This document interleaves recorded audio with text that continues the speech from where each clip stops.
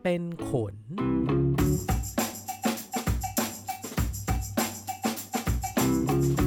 สวัสดีครับวันนี้ก็ตัวเป็นขนอีกแล้วนะครับตอนที่26นะครับเดือนนี้ก็เป็นเดือนพฤศจิกายนนะครับก็เป็นช่วงปลายปีซึ่งหลายๆบริษัทก็น่าจะเป็นช่วงประเมินผลกันเนาะหลายๆบริษัทหลายๆองค์กรนะครับช่วงนี้ก็น่าจะเป็นช่วงประเมินผลบางที่อาจจะประเมินผลเสร็จแล้วบางที่อาจจะประเมินผลยังไม่เสร็จเนาะผมก็อยู่ในก็เป็นลูกจ้างคนหนึ่งครับเพราะฉะนั้นก็อยู่ในช่วงประเมินผลเหมือนทุกๆคนเหมือนกันนะครับก็เลยคิดว่าเราอยากจะทำเนื้อหาคอนเทนต์เกี่ยวกับเรื่องการประเมินดีกว่านะครับว่าแบบเรา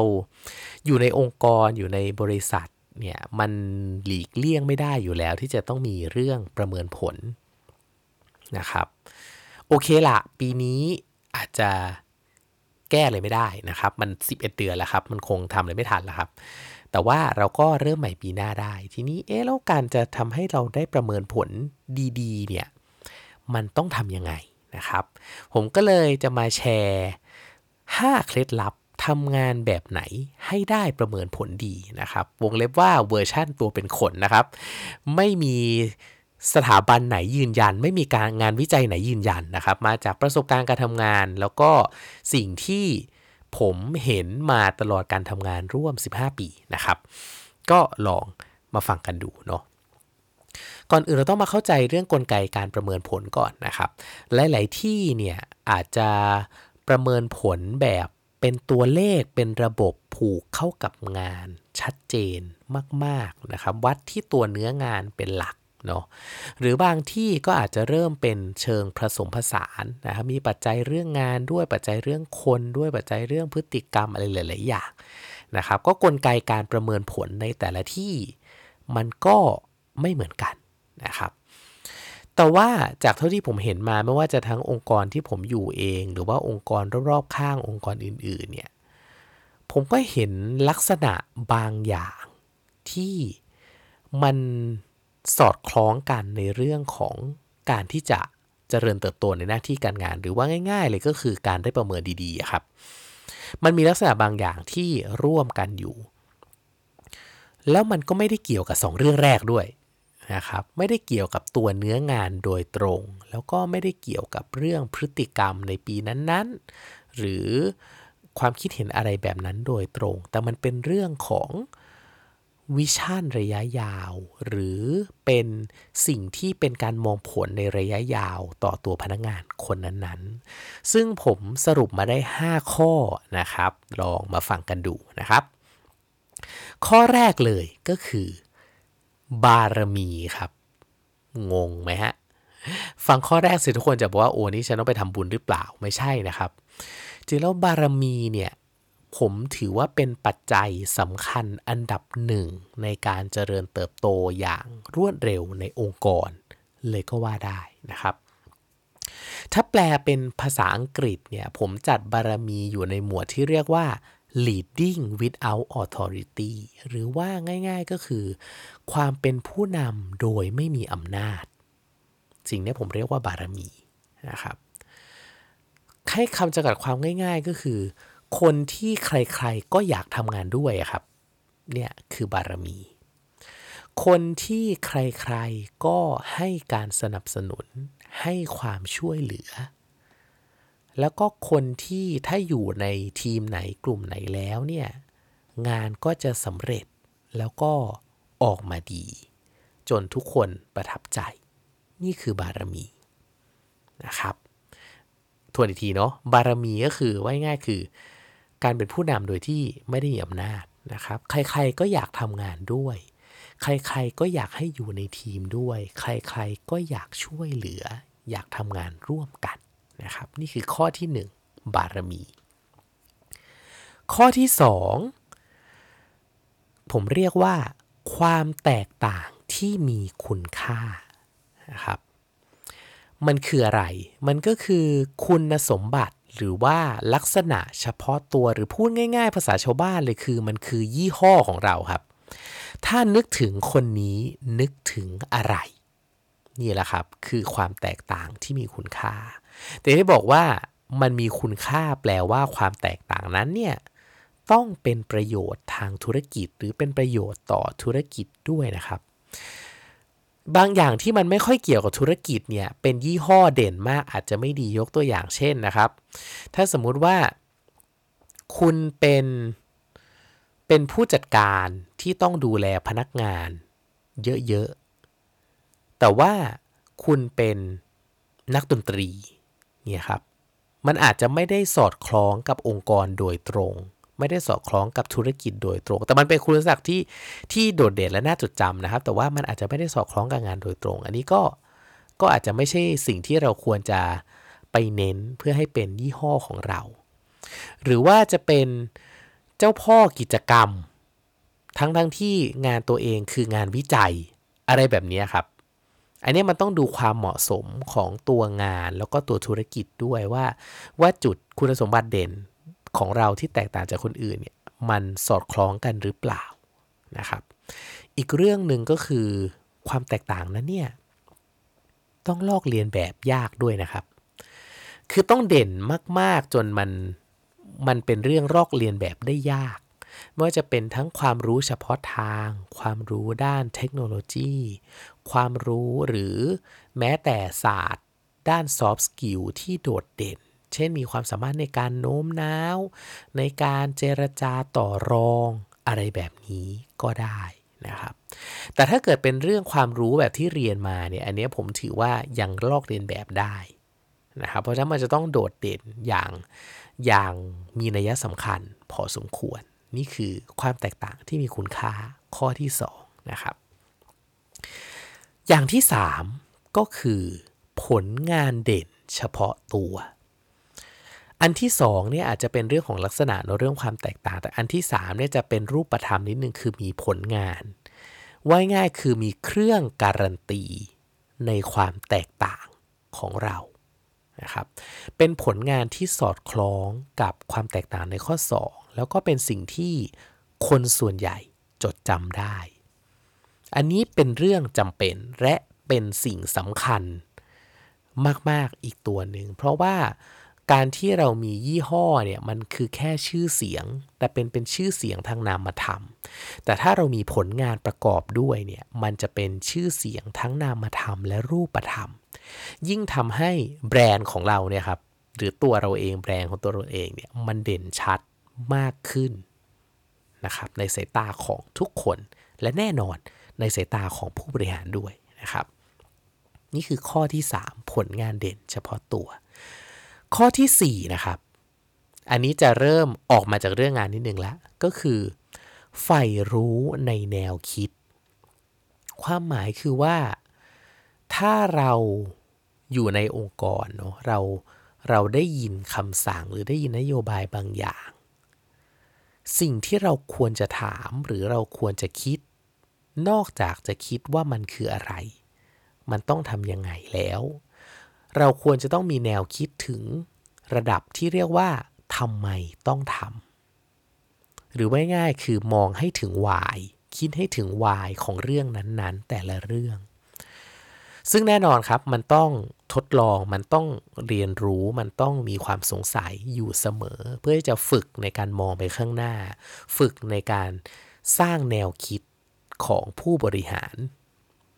และที่สำคัญคือต้องคอยทดสอบความคิดนี้ของเราอยู่เสมอ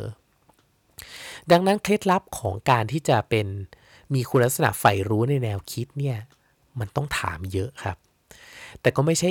ก็ถามทำไมอย่างนี้พี่ทำไมอย่างนั้นนะครับจริงๆแล้วการถามเพื่อแสดงแนวคิดเนี่ยมันจะต้องบอกแนวคิดเราด้วยว่าผมคิดว่าที่เขาทำอย่างนี้เนี่ยเพราะเหตุผลอย่างนี้ใช่ไหมที่เราตัดสินใจทำธุรกิจนี้ตัดสินใจออกผลิตภัณฑ์นี้เพราะเหตุผลอย่างนี้ใช่ไหมพี่อะไรอย่างนี้ก็จะทำให้เป็นการแสดงวิธีคิดของเราแสดงแนวคิดของเราซึ่งมันอาจจะผิดได้ครับพี่เขาก็จะสอนมาเองแหละแต่ว่ามันเป็นการ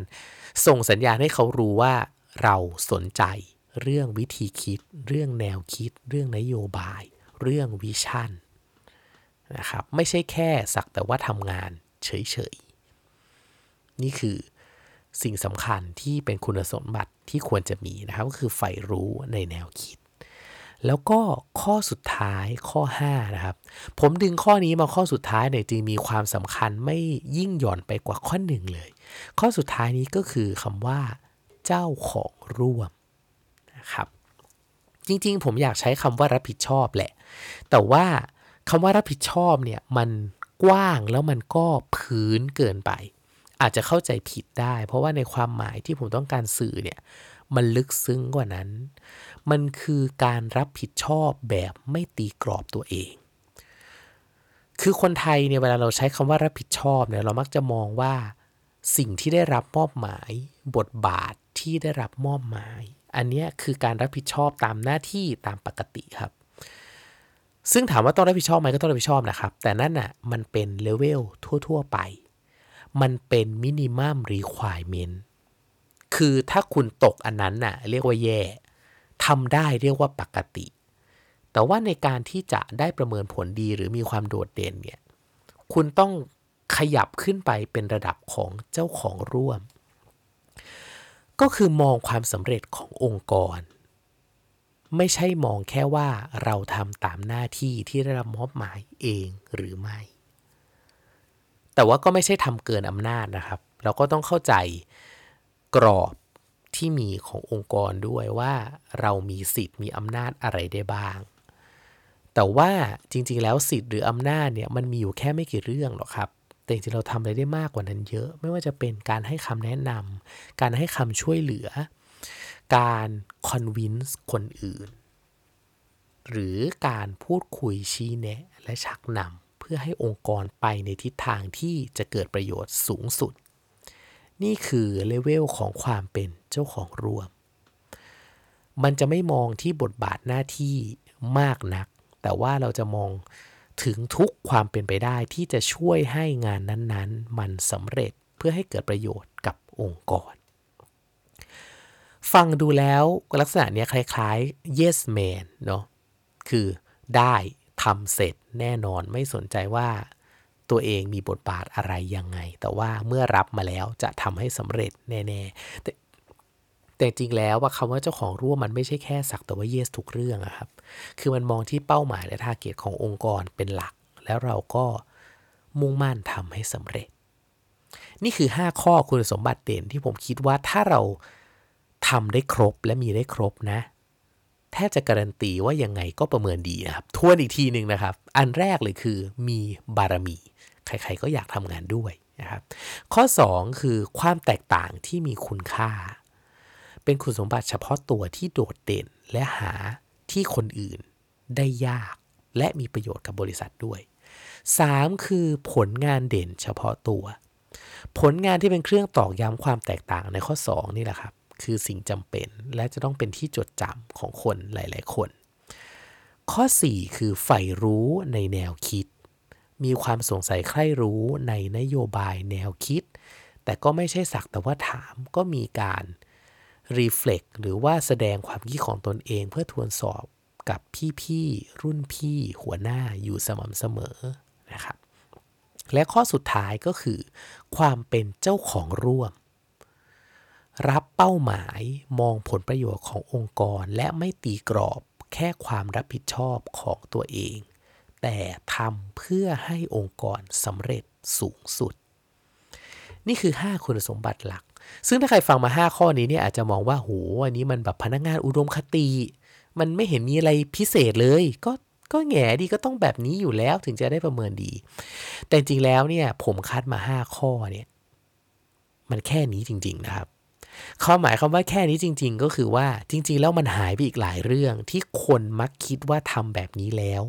จะได้ประเมินดีๆยกตัวอย่างนะครับเช่นอยู่ดึกทุกวันผมว่าเรื่องนี้ไม่เกี่ยวเลยอันที่2ไม่เคยเถียงนายอันนี้ผมก็ยืนยันว่าเรื่องนี้ไม่เกี่ยวเลยนะครับแต่ว่าเถียงยังมีศิลปะนะแล้วก็จริงๆแล้วมันไม่ใช่การเถียงหรอกครับมันคือการแสดงแนวคิดแต่ทำยังไงให้นายหรือพี่ๆรับรู้ว่าเรากำลังแสดงแนวคิดเราไม่ได้เถียงและเรากำลังเรียนรู้วิธีคิดอยู่อันนี้สำคัญกว่า3ก็คือเรื่องยุ่งตลอดเวลา ซึ่งจริงแล้วไม่ได้มีอยู่ใน definition ใดๆเลยนะครับคุณมี5ข้อนี้ได้โดยที่ไม่ต้องยุ่งตลอดเวลาก็ได้และข้อสุดท้ายที่ผมว่ามันเป็นจุดที่บางคนอาจจะลืมคิดไปก็คืองานเสร็จตามเวลาเสมอแม้ว่าข้อสุดท้ายผมจะบอกว่าเป็นเจ้าของร่วมนะครับแต่ว่ามันไม่ได้บอกว่างานต้องเสร็จตามเดดไลน์นะครับแต่งานต้องเสร็จในจังหวะที่เหมาะสมกับองค์กรต่างหากซึ่งมันต้องคิดให้ลึกซึ้งผมได้พยายามกลั่นกรอง5ข้อนี้และตัดหลายๆเรื่องออกไปเพราะผมมองว่าบางเรื่องที่มันเป็นสเตอริโอไทป์ของพนักงานที่ได้ประเมินดีเนี่ยมันไม่ถูกต้องเสียทีเดียวนะครับแล้วมันอาจจะทำให้เรามองหรือทำงานผิดแนวไปเลยก็ได้เพราะสุดท้ายแล้วเนี่ยการประเมินหรือการที่จะพัฒนาใครสักคนขึ้นมาเป็นผู้บริหารเนี่ยเขามองที่คุณค่าของคนและการบริหารจัดการคนมากกว่าด้วยซ้ำเพราะสุดท้ายองค์กรแล้วเนี่ยมันเป็นการรวมกันของคนครับมันไม่ใช่การรวมกันของเครื่องจักรหรืออุปกรณ์เพราะฉะนั้นการจะเป็นผู้บริหารได้การที่จะเติบโตขึ้นไปได้คือคุณต้องพิสูจน์ว่าคุณดูแลคนได้และบริหารจัดการคนให้สอดคล้องกับเป้าหมายขององค์กรกับนโยบายขององค์กรได้สุดท้ายนี้ผมก็อยากฝากทุกๆคนนะครับว่าจริงๆแล้วมนุษย์เราทุกคนเนี่ยมันมีความแตกต่างกันอยู่แล้วนะครับมันไม่เหมือนกันแต่ว่าการที่เราจะเจริญเติบโตได้เนี่ยเราต้องเข้าใจความแตกต่างของตัวเองที่เป็นเอกลักษณ์และพยายามหาความแตกต่างนั้นที่สอดคล้องกับองค์กรและทำให้เกิดประโยชน์กับองค์กรนะครับแล้วมันจะทำให้เราเป็นบุคคลที่มีคุณค่ากับองค์กรมากๆแบบหาตัวจับยากและหาคนทดแทนได้ยากจริงๆสุดท้ายนี้ปีนี้ก็อาจจะไม่ทันที่จะปรับปรุงตัวกันนะครับก็หวังว่าปีหน้าเราก็เริ่มตัวกันใหม่ได้แหละนะครับเพราะว่าทุกๆคนมีคุณค่าในตัวอยู่แล้วขอให้หาให้เจอแล้วก็ทำให้เด่นชัดแล้วเราทุกคนน่าจะเจริญเติบโตได้ดีในหน้าที่การงานแน่นอนครับขอบคุณที่ติดตามฟังนะครับทุกท่านสามารถติดตามได้ที่ Facebook Fanpage ตัวเป็นขนนะครับหรือว่าจะเป็นทาง SoundCloud หรือ Spotify หรือ Apple Podcast ก็ได้นะครับพิมพ์เซิร์ชว่าตัวเป็นขนถ้าใครอยากแนะนำอะไรหรือติชมอะไรก็สามารถที่จะ inbox มาได้ทุกช่องทางเลยนะครับขอบคุณครับ